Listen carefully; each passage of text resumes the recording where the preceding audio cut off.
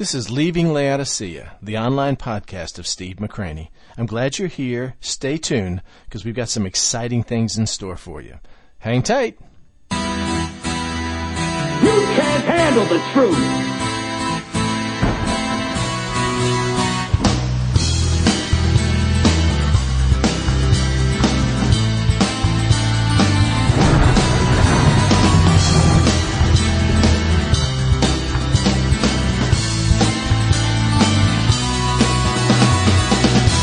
It started again. Rain coming down. I'm all alone.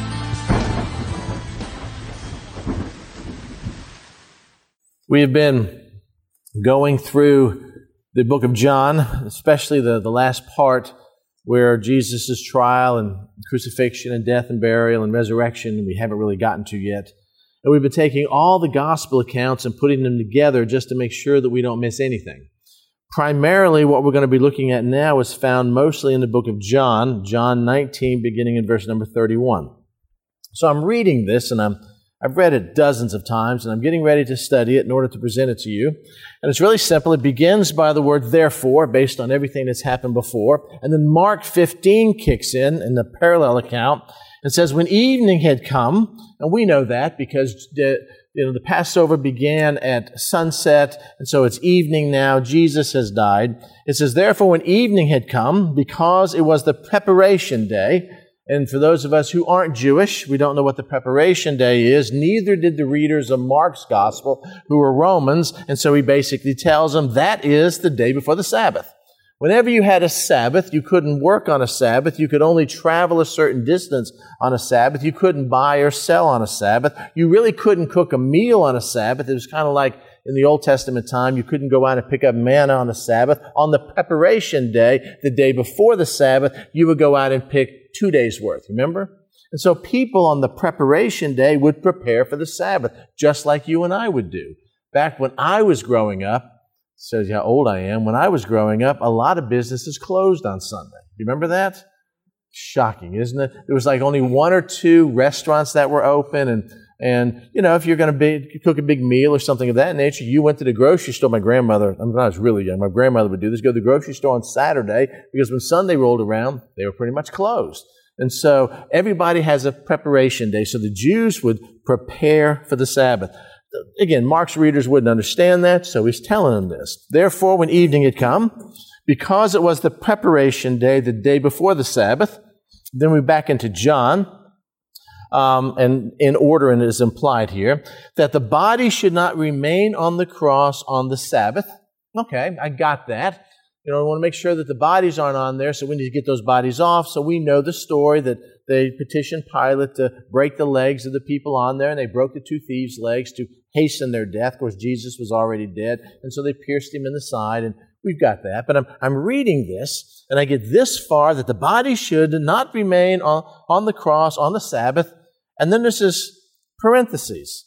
There's something the Holy Spirit wanted to highlight about this particular event. For that Sabbath was a high day. What, like a separate Sabbath? I mean, it was a Sabbath different than a normal Sabbath? Does it mean it was a high day because it was the Passion Week? Does it mean it was a high day because it's Passover Sabbath? What are we talking about here? John's writers would understand the chronology here. They weren't Romans and they weren't Gentiles like Mark and Luke's readers, but the Holy Spirit, for some reason, put this thing in parentheses and said, for that Sabbath was a high day, just so we'll all understand that. And then, of course, the rest of the text we're going to look at in a few minutes. Why is that there?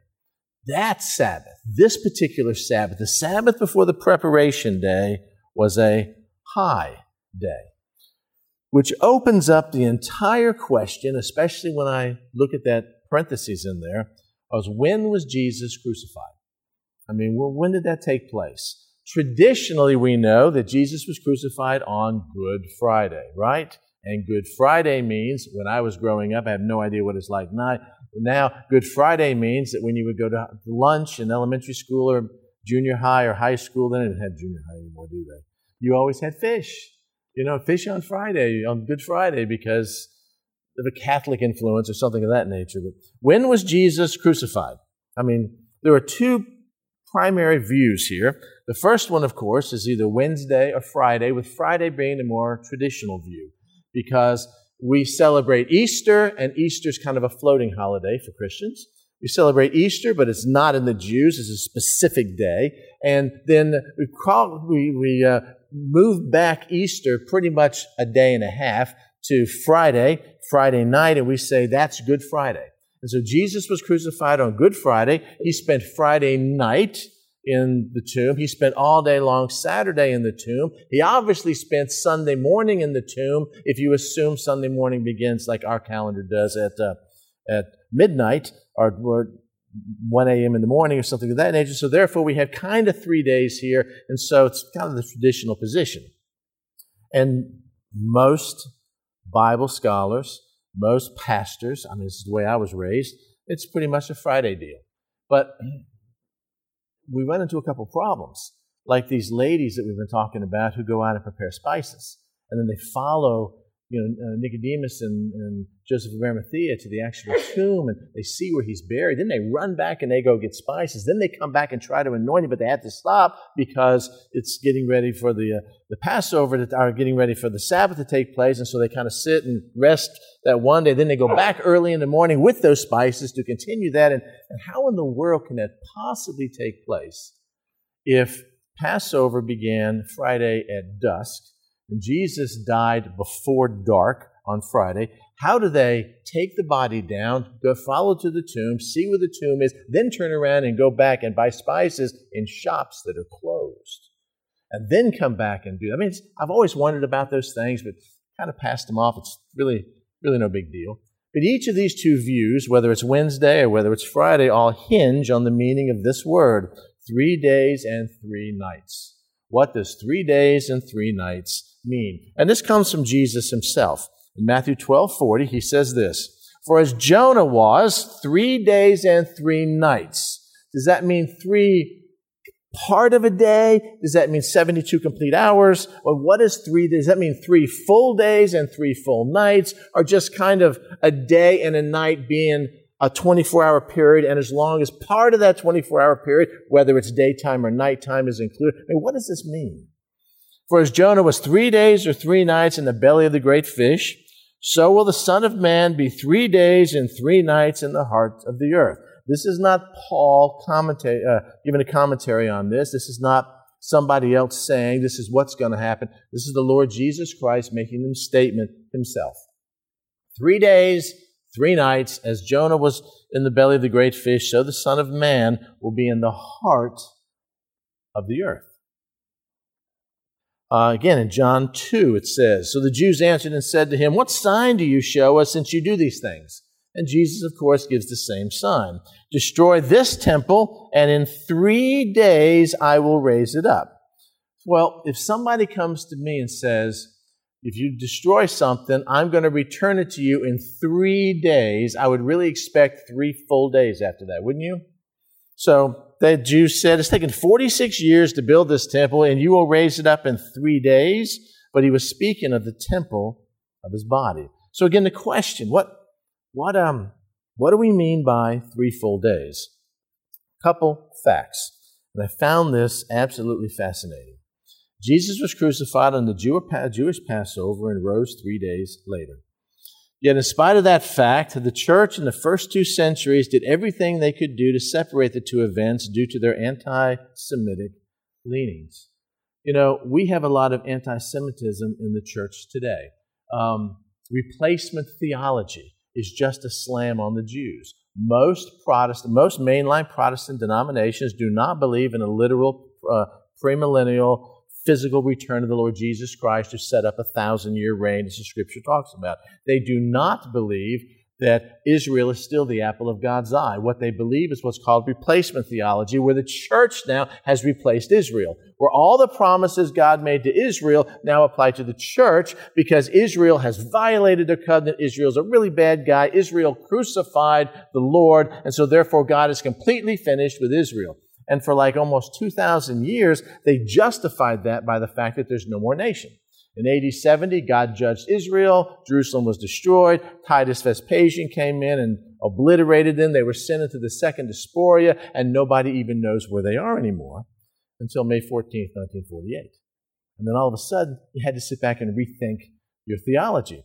As a matter of fact, and I know I've shared this with you, if you will look at commentaries that were written in the 1800s, and you will read the passages from Ezekiel where it talks about the valley of dry bones, and Ezekiel speak on these bones. What are these? Well, they're the entire nation of Israel, and they're all rattling together, and all of a sudden they all come together, and their body produces tendons and muscles and flesh and everything, and they stand up as a mighty army, and as Israel's going to once again reemerge in their own homeland, you'll find that every one of those commentaries spiritualize that. Oh, that's spiritual Israel. That really means the church, because we can't conceive in our mind that God would bring back with their own language and their own vernacular people from all over the nation, dispersed for almost 2,000 years, back into the land and give it to them. And that happened in our lifetime, and it's been the hotbed of turmoil in the world ever since, has it not?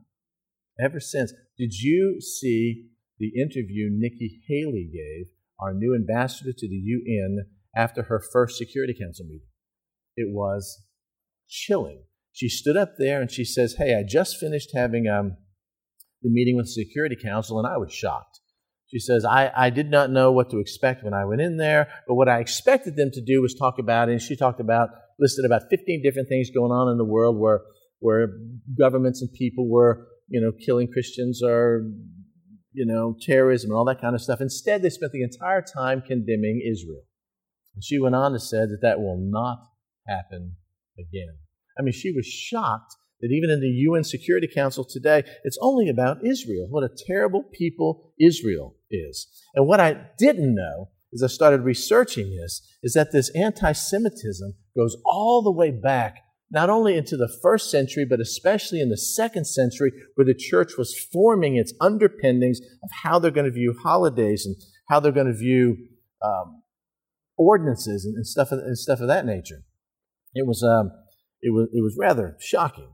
There was a position that was taken, and I'm just going to call it Fortinism in Latin, because I'm going to have a really hard time pronouncing that word. Basically, there was a group of Christians that said, listen, what we need to do is we need to celebrate Passover, and we know the crucifixion happened a few days after that, or the resurrection happened after that. We need to celebrate Passover as a Christian church, or Easter as we would call it, when the Jews actually celebrate Passover. In other words, it's the 14th of Nisan. Feast of Unleavened Bread begins on the 15th of Nisan. It's a 7-day feast. We know when that is according to the Jewish calendar. So we need to celebrate Passover when Passover really took place. But the early church, and we're not talking about the early church in the book of Acts. We're talking about the early church 60, 70 years after that, after Jerusalem was destroyed, still had such anti-Semitic, anti-Jewish feelings about this, that their position was, no, we want to separate ourselves as far as we can from the Jews, and so therefore we're going to take Easter and make it an entirely different holiday.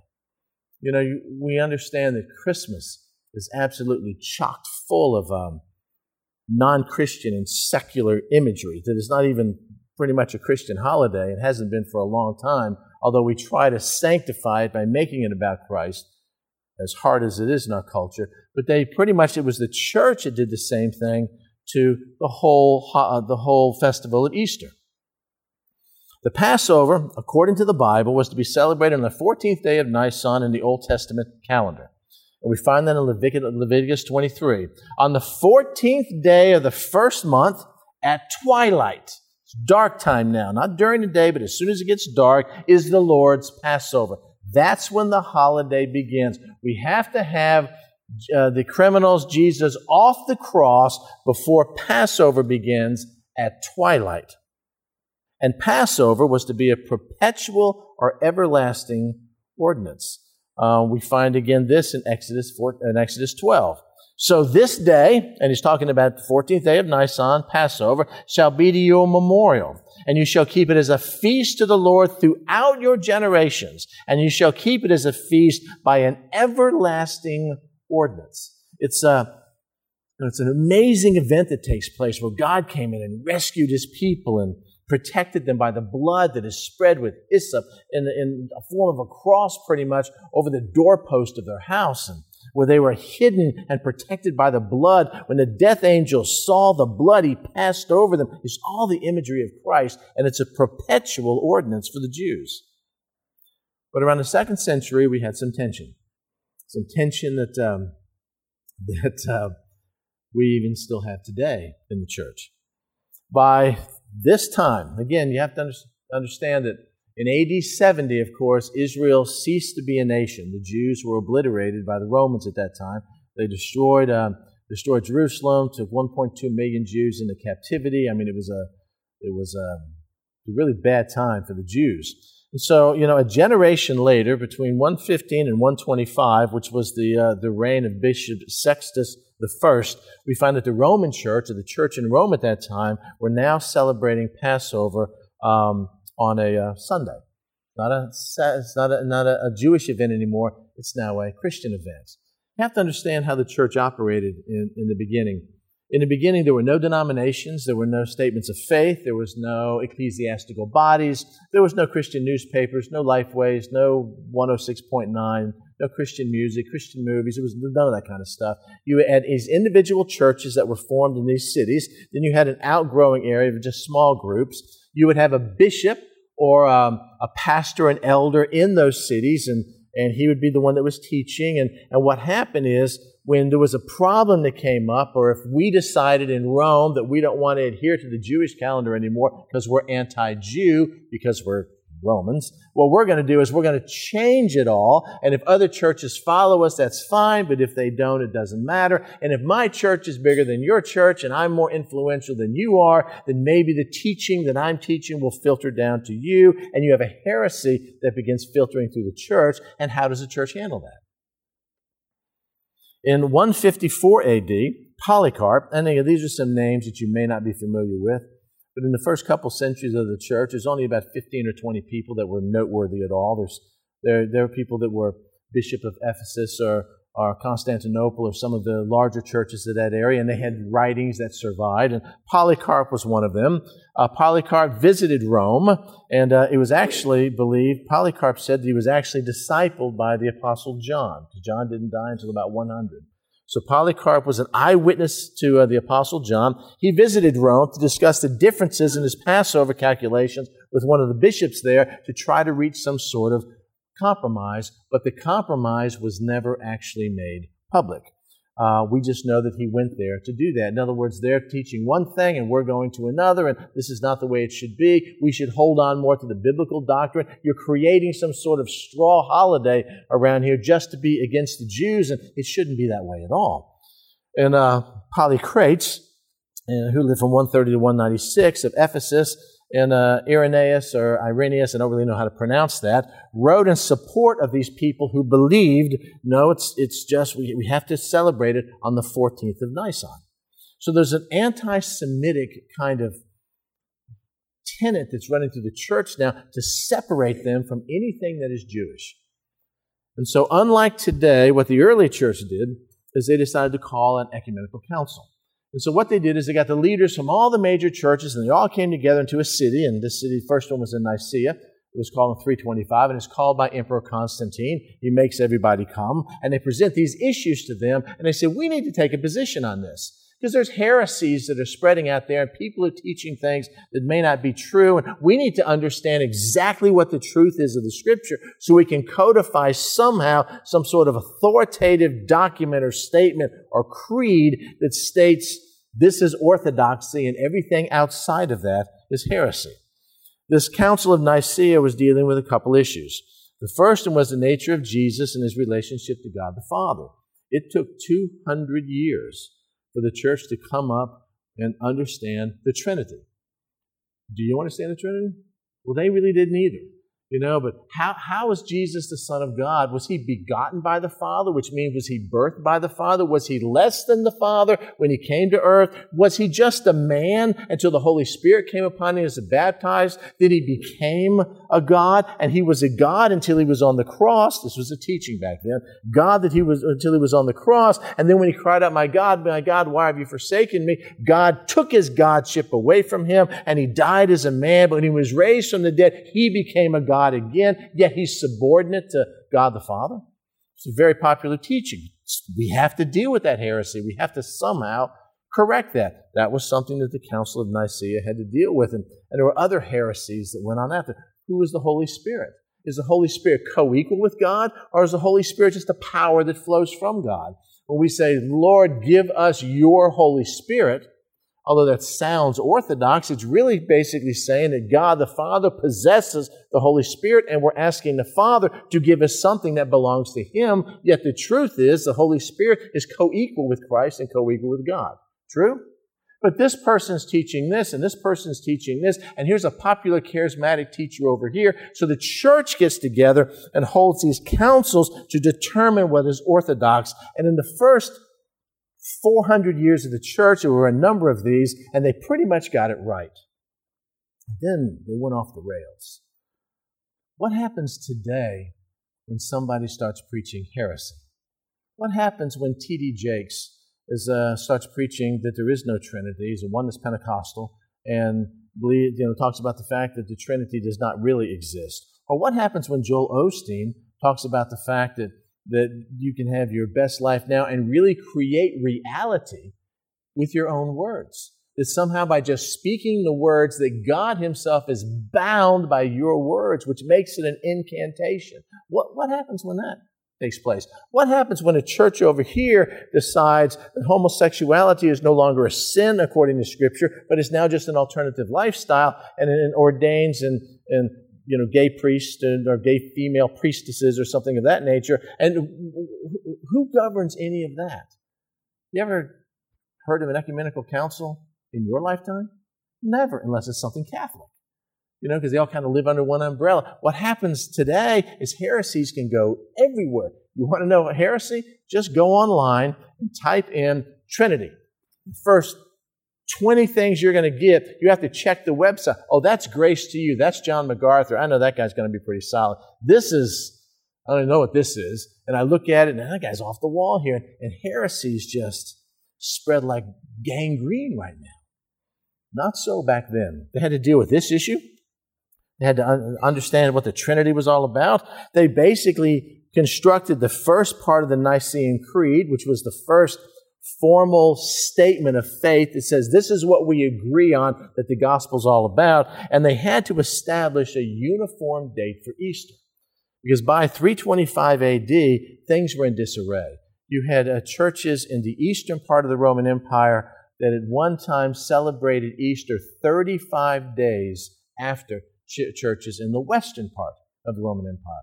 It was a floating holiday, and it was all designed to basically keep the Christian church from having nothing to do with their Jewish underpinnings.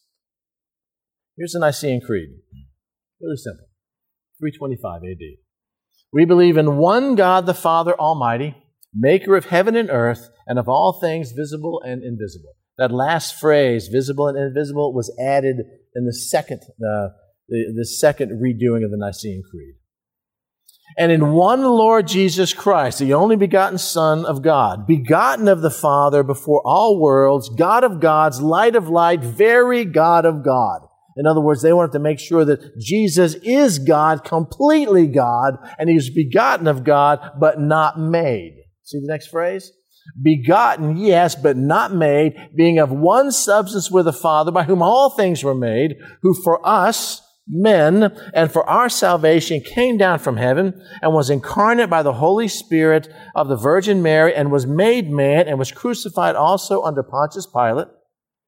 He suffered and was buried, and on the third day He rose again according to the Scriptures and ascended into heaven and sitteth on the right hand of the Father. And He shall come again with glory and shall judge both the quick and the dead, quick meaning those that are alive, whose kingdom shall have no end.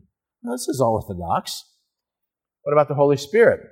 And we believe in the Holy Spirit, the Lord and giver of life, who proceeds from the Father, who with the Father and the Son together is worshiped and glorified, because he is God, who spoke by the prophets, and we believe in one holy Catholic and apostolic church. Those words have different meanings for us today. Originally, the word Catholic meant universal, and apostolic is not a denomination. Apostolic meant it is built on the teaching of the apostles. We acknowledge one baptism for the remission of sins, and we look for the resurrection of the dead and the life of the world to come. Amen. One of their purposes was to establish a uniform date, let me get close to this, for Easter. So here's what this council ruled. Listen very carefully. The council unanimously ruled. It wasn't like there was a group of them that said, no, we want to hold on to the biblical mandate and celebrate Easter really when Jesus was resurrected, really after the Passover that on the 14th of Nisan. They didn't. They unanimously ruled that the Easter festival should be celebrated throughout the Christian world on the first Sunday after the full moon following the vernal equinox, which happens twice a year in March and in September. But, God forbid, if the full moon should occur on a Sunday and thereby coincide on the 14th of Nisan with the Passover festival, if that should happen in the future, then we should commemorate on the following Sunday. Because we're going to make a rule and then break the rule just to make sure that we have nothing to do with the Jews. Isn't that terrible? As a result, the Council of Nicaea, and this was amended by later councils, attempted to deliberately design a formula for Easter that would avoid any possibility of falling on the Jewish Passover, even accidentally. And if you said back then, no, I'm one of those guys that believe in the literal celebration of that holiday, you were excommunicated from the church. This is in the 3rd century. To show you how bad it was, Eusebius, who was a great historian back then, wrote of the life of Constantine, and here he's quoting Emperor Constantine at this time. You'll love this. It appears an unworthy thing that in the celebration of this most holy feast, we should follow the practice of the Jews, who have impiously defiled their hands with enormous sin. Really, Constantine, you drowned 2 of your wives and 2 of your sons, and are therefore deservedly afflicted with the blindness of soul. Let us have nothing in common with the detestable Jewish crowd, for we have received from our Savior a different way. Well, it sounds like the grace, doesn't it? Later on, Constantine wrote what he called his epistles. They're not biblical epistles, they're just a letter that was circulated around. Here's what he said in his epistle. It was in the first place declared improper to follow the custom of the Jews in the celebration of this holy festival, because their hands, having been stained with crime, the minds of these wretched men are necessarily blinded. Let us then have nothing in common with the Jews, who are our adversaries, avoiding all contact with that evil way, who, after compassed the death of the Lord, being out of their minds, are guided not by sound reason, by an unrestrained passion, wherever their innate madness carries them, a people so utterly depraved. Therefore, this irregularity must be corrected. In other words, celebrating Easter on a Jewish holiday. In order that we may no more have anything in common with those parricides and the murderers of our Lord, no single point in common with the perjury of the Jews. So what happened is now you have 2 dates for Passover. You have the actual Jewish date and when it happened from Scripture, and then you have one created by the church. So Easter for the Christian church became full of confusion and more of a floating holiday, and now we basically celebrate Easter right after Good Friday, which is picked on this, 4th Sunday after the full moon and all that kind of stuff, which has nothing to do with falling on the proper date. Y'all see that? Nothing. So, thank you, Steve, for the little history lesson. Really appreciate that. But where are we going with this? A couple questions. So, when was he crucified? It's important to know during that week. When did the Passover actually take place? Well, during that week, what was the series of events? I mean, was it really a Good Friday and then Sunday, like we've historically looked at it? Or was he crucified on Wednesday? Was he crucified on Thursday? I mean, when did it actually take place? When Jesus was in the tomb, was he full 3 days in the tomb? Is that what the text is saying? Or just one full day and 2 partial days, which we kind of say is kind of okay for us. I mean, was he crucified on Wednesday? Was he crucified on Friday? What do the scriptures teach? And quite honestly, the last question is, why is that even important? Because I find it fascinating. It is kind of important. So I'm going to hit you with some facts. Fact number 1, Jesus said there will be 3 days and 3 nights between his crucifixion and his resurrection. Those are his words.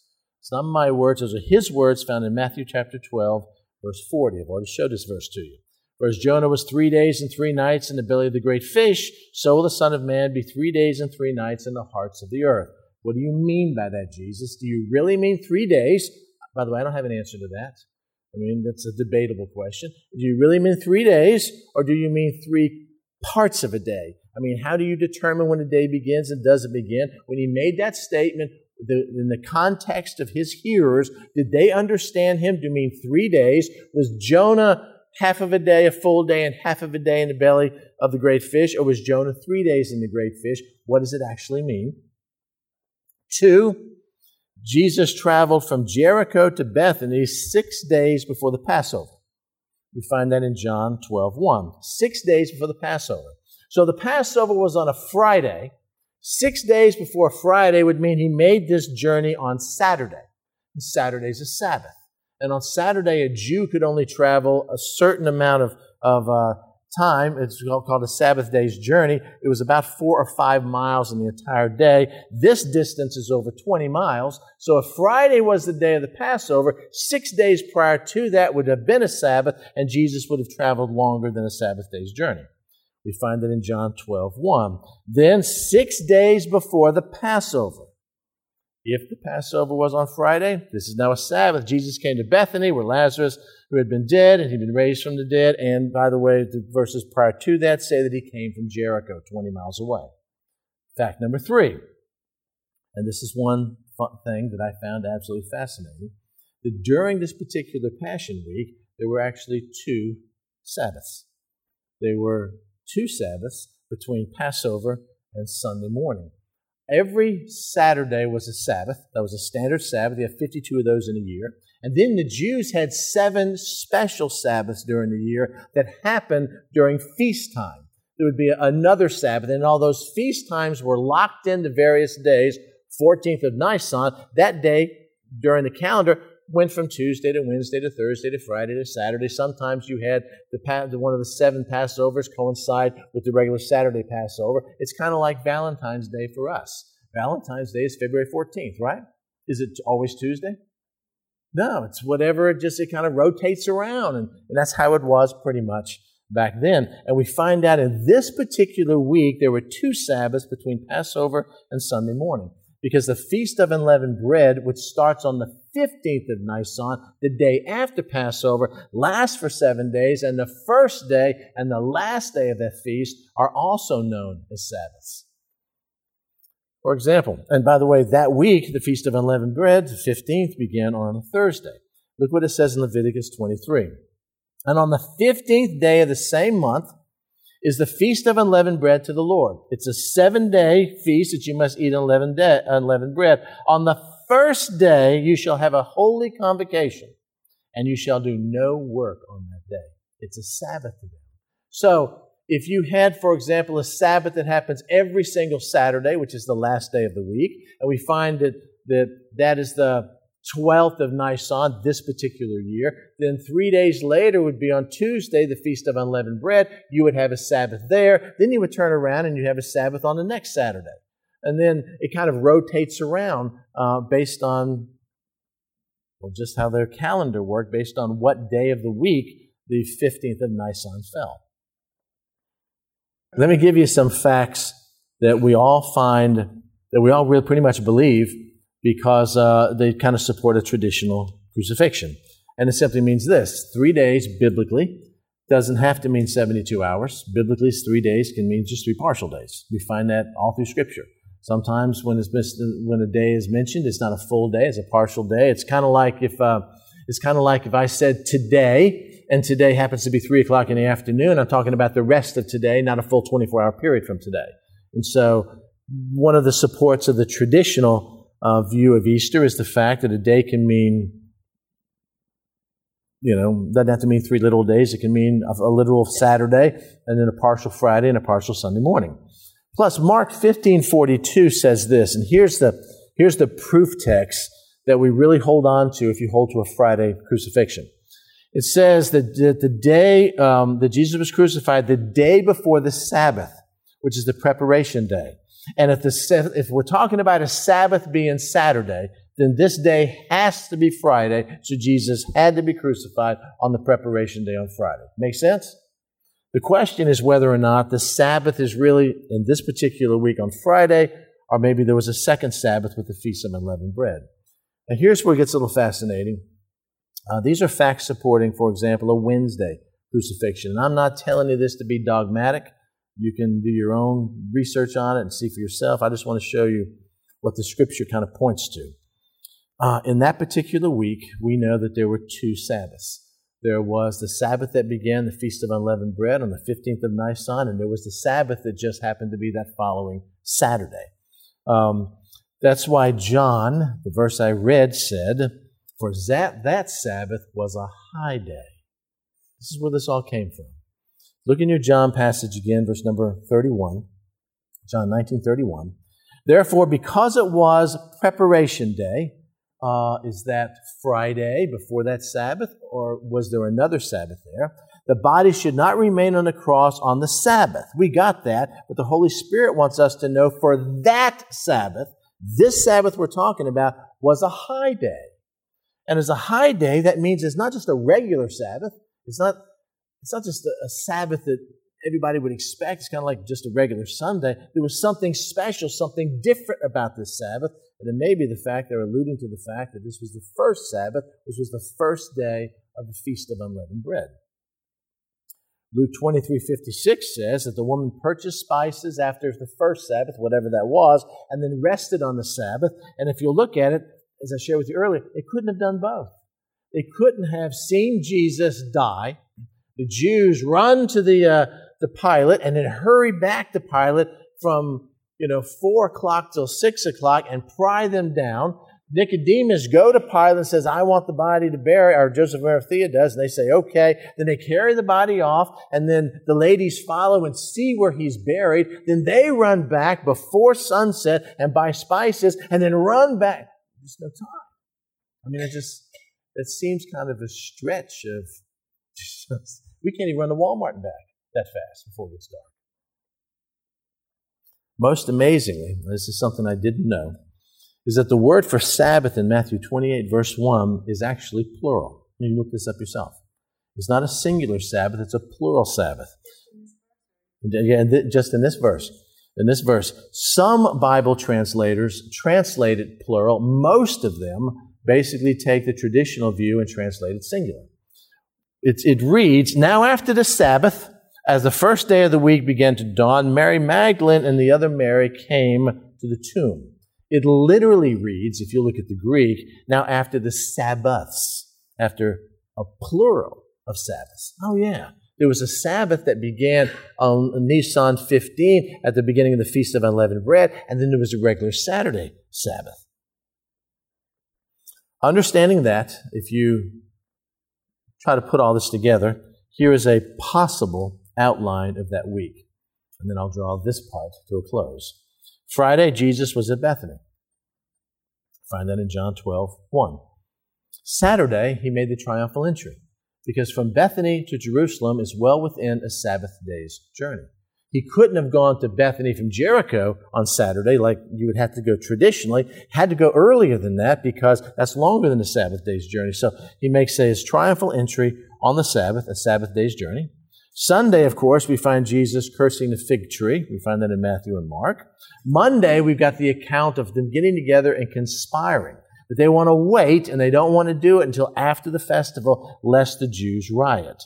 Tuesday and Monday. Sunday, the fig tree is cursed. Monday, you've got the conspirators coming together and counseling together how they're going to destroy Christ. He understands all that. Wednesday, of course, was the crucifixion. This is the chronology for a Wednesday timeline. Thursday is the beginning of the Feast of Unleavened Bread. Thursday is the first Sabbath. Okay? First Sabbath. Friday is the day of preparation for the standard Sabbath, the regular Sabbath, where the ladies went out and got spices.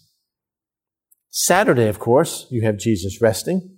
You have them resting, and you have Jesus in the tomb, and where it talks about in Matthew 28 after the Sabbaths. And Sunday, He's risen. So I'm not being dogmatic about this because nobody really knows, but I want to show you that just a little phrase in Scripture, such as "for that Sabbath was a high day," can lead you to really dig some stuff in Scripture that I find absolutely fascinating. It was a special day. It was an exalted day. It was a day noteworthy over and above a standard Sabbath. It was the beginning of the Feast of Unleavened Bread. Exactly. No, there's a lot of days that the Lord sets apart like that and calls them high holy days, and the beginning of a Feast of Unleavened Bread would be one of those. There are other ones also. And in the Jewish calendar, again, you have 52 regular Sabbaths and 7 other Sabbaths that coincide with various feasts.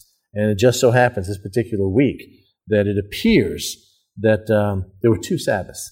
And it kind of all of a sudden lays out all the questions that you have about, well, how did they go there and buy the stuff and come back? I mean, I can't even go to Walmart to get the kind of stuff. And they had to go and follow the tomb on foot, then run back, go into the city, buy spices, come back, and had to do all that before it got dark. Anyway. But I want you to know the position that I just shared with you is not the standard position. In other words, that's not one that most people believe. And some of the Bible teachers that I admire the most, such as John MacArthur and stuff of that nature, just hold to a Friday thing. And to me, when you realize that Matthew 28 verses plural, it kind of changes everything. And what I want to show you is just that phrase that's in parentheses. Every time you see something like that, there's a reason why the Lord put that there. He wanted us to know that this Sabbath was different than what you would think it would be. This is a high Sabbath. What does that mean? And then when you search, it makes all the sense in the world. Back to the text here. Therefore, when it was evening, had come, because it was preparation day, that is the day before the Sabbath, that the body should not remain on the cross on the Sabbath, for this Sabbath was a high day, the Jews asked Pilate that their legs might be broken. Think about that. They had to actually go back to Pilate, talk to Pilate, get an audience with Pilate, ask if that would happen. Pilate had to give the command, communicate it back to the centurion. All that takes time. It might be broken and that they might be taken away. Then the soldiers came and broke the legs of the first and of the other who was crucified with him. This comes from Deuteronomy chapter 21, and I think the hypocrisy here is incredible. The Jews who just murdered an innocent man that they knew was innocent, that they basically cried out for his blood, wanted to make sure that he didn't hang on the cross over the holiday, because if he did, it would defile their land. Isn't that crazy? Look what it says here in Deuteronomy 21. If a man has committed a sin deserving of death, and he is put to death, and you hang him on a tree, his body shall not remain overnight on a tree. But you shall surely bury him that day. Why? So that you do not defile the land of the Lord your God, which is giving you as an inheritance, for he who is hanged is accursed of God. And so the Jews are this is probably why the early Christians hated him so much. Probably why people hate him today. They're so exact on the law that they want to make sure that they follow all the commands of this law, but not the weightier things, such as love and justice and mercy and stuff of that nature. They cried out, "Give us Barabbas and let Jesus be crucified." But hey, we want to make sure we follow the law, take him off the cross because we don't want our land defiled, like his blood doesn't already defile the land. Kind of crazy, isn't it? But when they came to Jesus and saw that he was already dead, they did not break his legs. But one of the soldiers pierced his side with a spear, and immediately blood and water came out. I'm thinking, how would you know? How would you know? Blood and water. So I take red pastel paint, maybe an oil or something of that nature. It separates. Wesson oil, let that be the water, and some red paint, and I mix them together, and you pour them out, and it just looks like a sludge. You know what I mean? It's how do you know? They pierced this side, and then blood and water came out. If you remember in the Passion of the Christ, they pierced this side, and the water, the stuff just spewed out all over the soldier. Remember, it fell down on us. And, all right, maybe it happened like that. Probably didn't. But how do you know? Just like a spray. Or if they pierced him and it began to flow, did it divide up? I mean, how did they know? It says, and then John says, he was testified, his testimony is true, and he knows what he's telling is the truth, so that you may believe. For these things were done that the scripture should be fulfilled. Not one of his bones shall be broken. And again, another scripture says, they looked upon them who they pierced. We'll talk about this next week. The fact is we know that's what happened, and we know that's how he died, and we know there was a separation of the serum, got all that. But how would they know? These are not medical doctors. There's a guy on the cross who's been brutalized. I mean, brutalized. His body has been ripped to shreds. He's covered with blood. He's dead. If you've seen like the Shroud of Turin, which shows what a crucified man looked like. They take this spear, they jab it. I mean, spearhead's about this size. They jab it up into his chest cavity, and then all of a sudden flows something.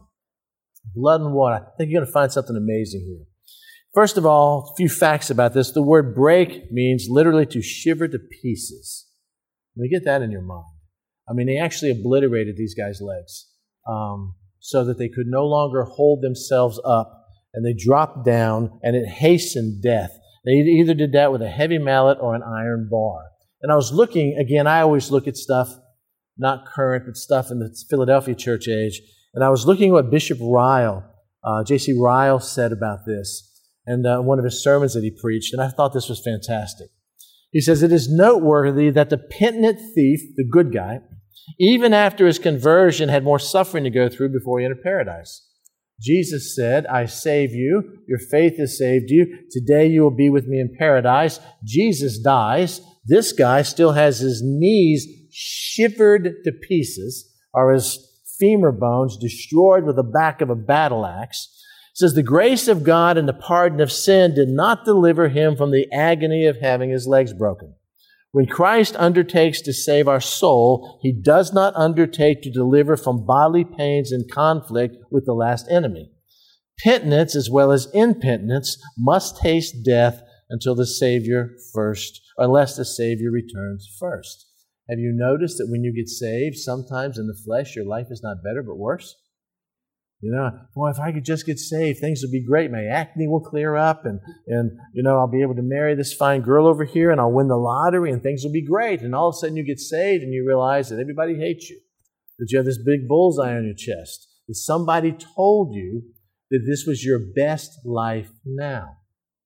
Do you realize that only lost people, this is their best life now? This is the best life a lost person is going to have, because when they die, they go to hell. For Christians, this is our worst life now. Isn't that amazing? Watch this. The text says blood and water came out. So there must have been a noticeable separation of these two present to note the distinction. I mean, it had to be. They're looking at this. They didn't expect this. John, of course, especially, who's writing this, didn't expect this to happen. It's not that Jesus said, when my side is pierced, you're going to see a separation of blood and water. He saw it happen, and he goes on to talk about, I'm telling you the truth. The testimony is true. This is exactly what I saw. Boom! And the fluid comes out, and it must have, Tony's talking about, it must have somehow separated to a point that they could see, wow, that is blood and that is water. Now remember, who's watching this? Who's writing this? John. John sees this, and he goes on to say, he goes on to talk about the fact in verse number 35, and he who is seen has testified. This is John talking about himself, and his testimony is true, and he knows that he is telling the truth so that you may believe. This separation of blood and water made such a profound impact on John's life that he almost breaks into this verse 35 thing. But I'm telling you the truth, and I'm telling you this happened because it's a sign. It's a sign that you'll believe. if it is true that the blood separated with the water, with the serum, I mean, it's a miracle, and we find out that this miracle testifies that Jesus is the Son of God. And John saw that, and it clicked in John's brain, and he understood exactly what he was seeing, and he told us about it in his letter, 1 John chapter 5. Watch this. For whoever is born of God overcomes the world. And this is the victory that has overcome the world, our faith. And who is he who overcomes the world? But he who believes that Jesus is the Son of God. You have to believe that Jesus is the Son of God. Well, can you give me a sign? Can you give me a testimony? What points to the fact that Jesus is the Son of God? This is he, Jesus, who came by water and blood. Jesus Christ, not only by water, but by water and blood. And who confirmed that to you, John? And it is the Spirit who bears witness, because the Spirit is truth. Continuing, up in heaven, there are three who bear witness. There's the Father, Christ, who is the Word, and the Holy Spirit. And these three are one. These three agree. But what about on earth? What is the last sign that John saw at his death that this is the Messiah? And there are three that bear witness on earth for us to see: the Spirit, the water, and the blood. And these three agree as one. And then he goes on verse 35. I'm telling you, I've seen this, and I know it's true, and I'm writing about it in my letter in 1 John because I want you to believe that Jesus Christ is the Son of God. And we could develop what the water and blood means and all that kind of stuff, but the bottom line is, this miracle that took place, bam, he's really dead, and it separates in the water and blood. John says, and that's the testimony, he didn't just come by water, but by water and blood. Isn't that amazing? Now, if you weren't confused enough, I have a bonus round for you. Okay, a bonus round. We talked about these ecumenical councils, these church councils. There were like 20 of them up until the Reformation time, and during the Dark Ages, in the latter part of the Dark Ages, about 800, 900. All of a sudden, it was just the Catholic Church and everybody else was heretics. And all of a sudden, these ecumenical councils really went off the rail. But I want to show you, as a Protestant, the ones that we kind of adhere to, the early ones, the first ones, and what they had to deal with. The first one, of course, was the First Council of Nicaea that we've already talked about. It dealt with one of the earliest heresies, which was Arianism, which asserted that Christ was created by the Father and later adopted by His Son. That's why the Nicene Creed talks about begotten but not created, not made, God of God, Lord of Lords. In other words, they're all co-equal. They had to deal with that issue. That was in 325 A.D. A couple decades later, you had the First Council of Constantinople, which had to deal with another heresy. And this affirmed the divinity of the Holy Spirit as the third person of the Trinity. Because after the Council of Nicaea, all these other guys came in there and said, yeah, but the Holy Spirit is not really God Himself. The Holy Spirit is a power that emanates from God. And there's many in the church that believe that today. Lord, send me your Spirit. It's not. That's like, give me your money or let me eat from your sandwich or something that you possess, but He's co-equal with God. And so the First Council of Constantinople tried to deal with that, and they condemned a new heresy, Apollinarianism, which claimed that Christ was part man and part God, but not completely one or the other. I mean, how does that work out? And they would come up with these really strange ideas. You had about 50 years later, the First Council of Ephesus. And this council defined the teaching that Christ is one person, not two persons, as the Nestorians claimed. In other words, they believed that Jesus he wasn't God, He was God and man, and so He didn't exist as one person, He was actually two people. The idea that I told you about Him being born a man, a Holy Spirit comes upon Him and creates Him into a God at His baptism, and He's a God all during until He's on the cross, and then He loses His godhood, and He dies on the cross, and when He's resurrected, God gives Him godhood back. That was His heresy, and it was very prominent back then, and so they had to have a council together and basically deal with that. It also repudiates one of the most insidious heresies of the Christian history, which is Pelagianism. Is that how you pronounce that? This is really prevalent today. And this basically says there's no original sin, that it's all about you, that you can use your free will with your own merits without God's grace to earn your salvation. And people, there's tenets of this in every major denomination around. Supposedly that was dealt with in 431, but it keeps raising its ugly head. 20 years later, you have the Council of Chalcedon. After Ephesus declared that Christ was one person, some Christians took that teaching too far, concluding that he had just one nature. In other words, he wasn't God and man. He wasn't fully a man to sympathize with your needs and be tested in every way that you were, that he was absolutely totally God and only God.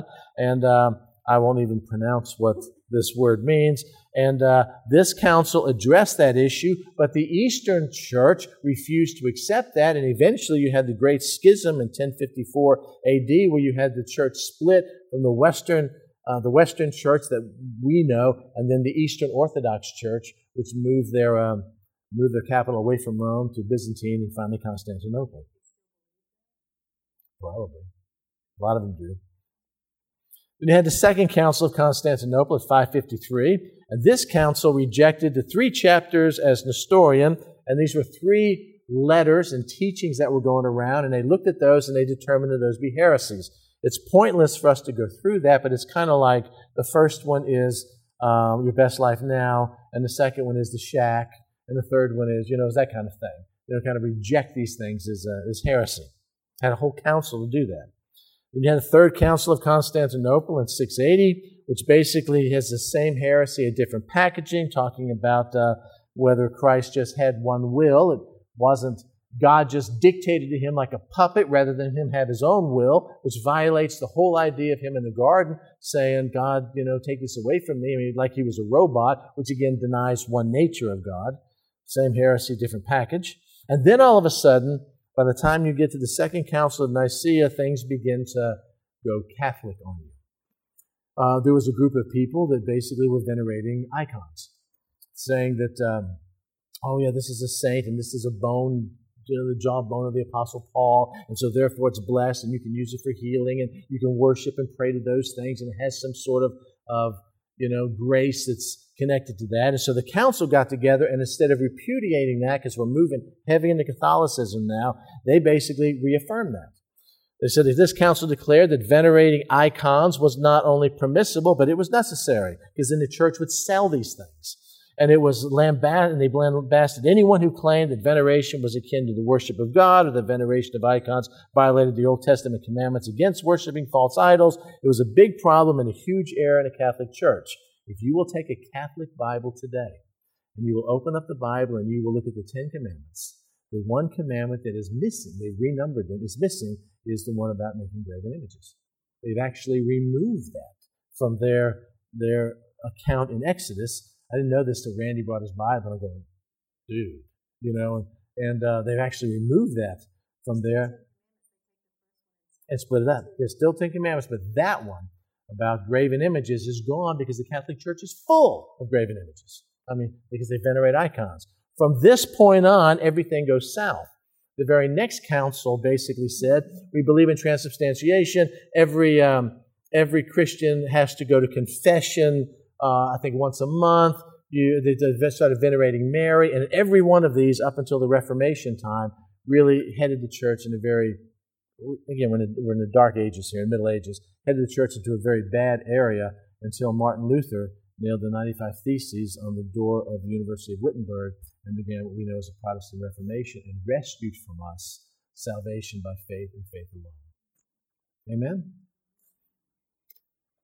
Amen?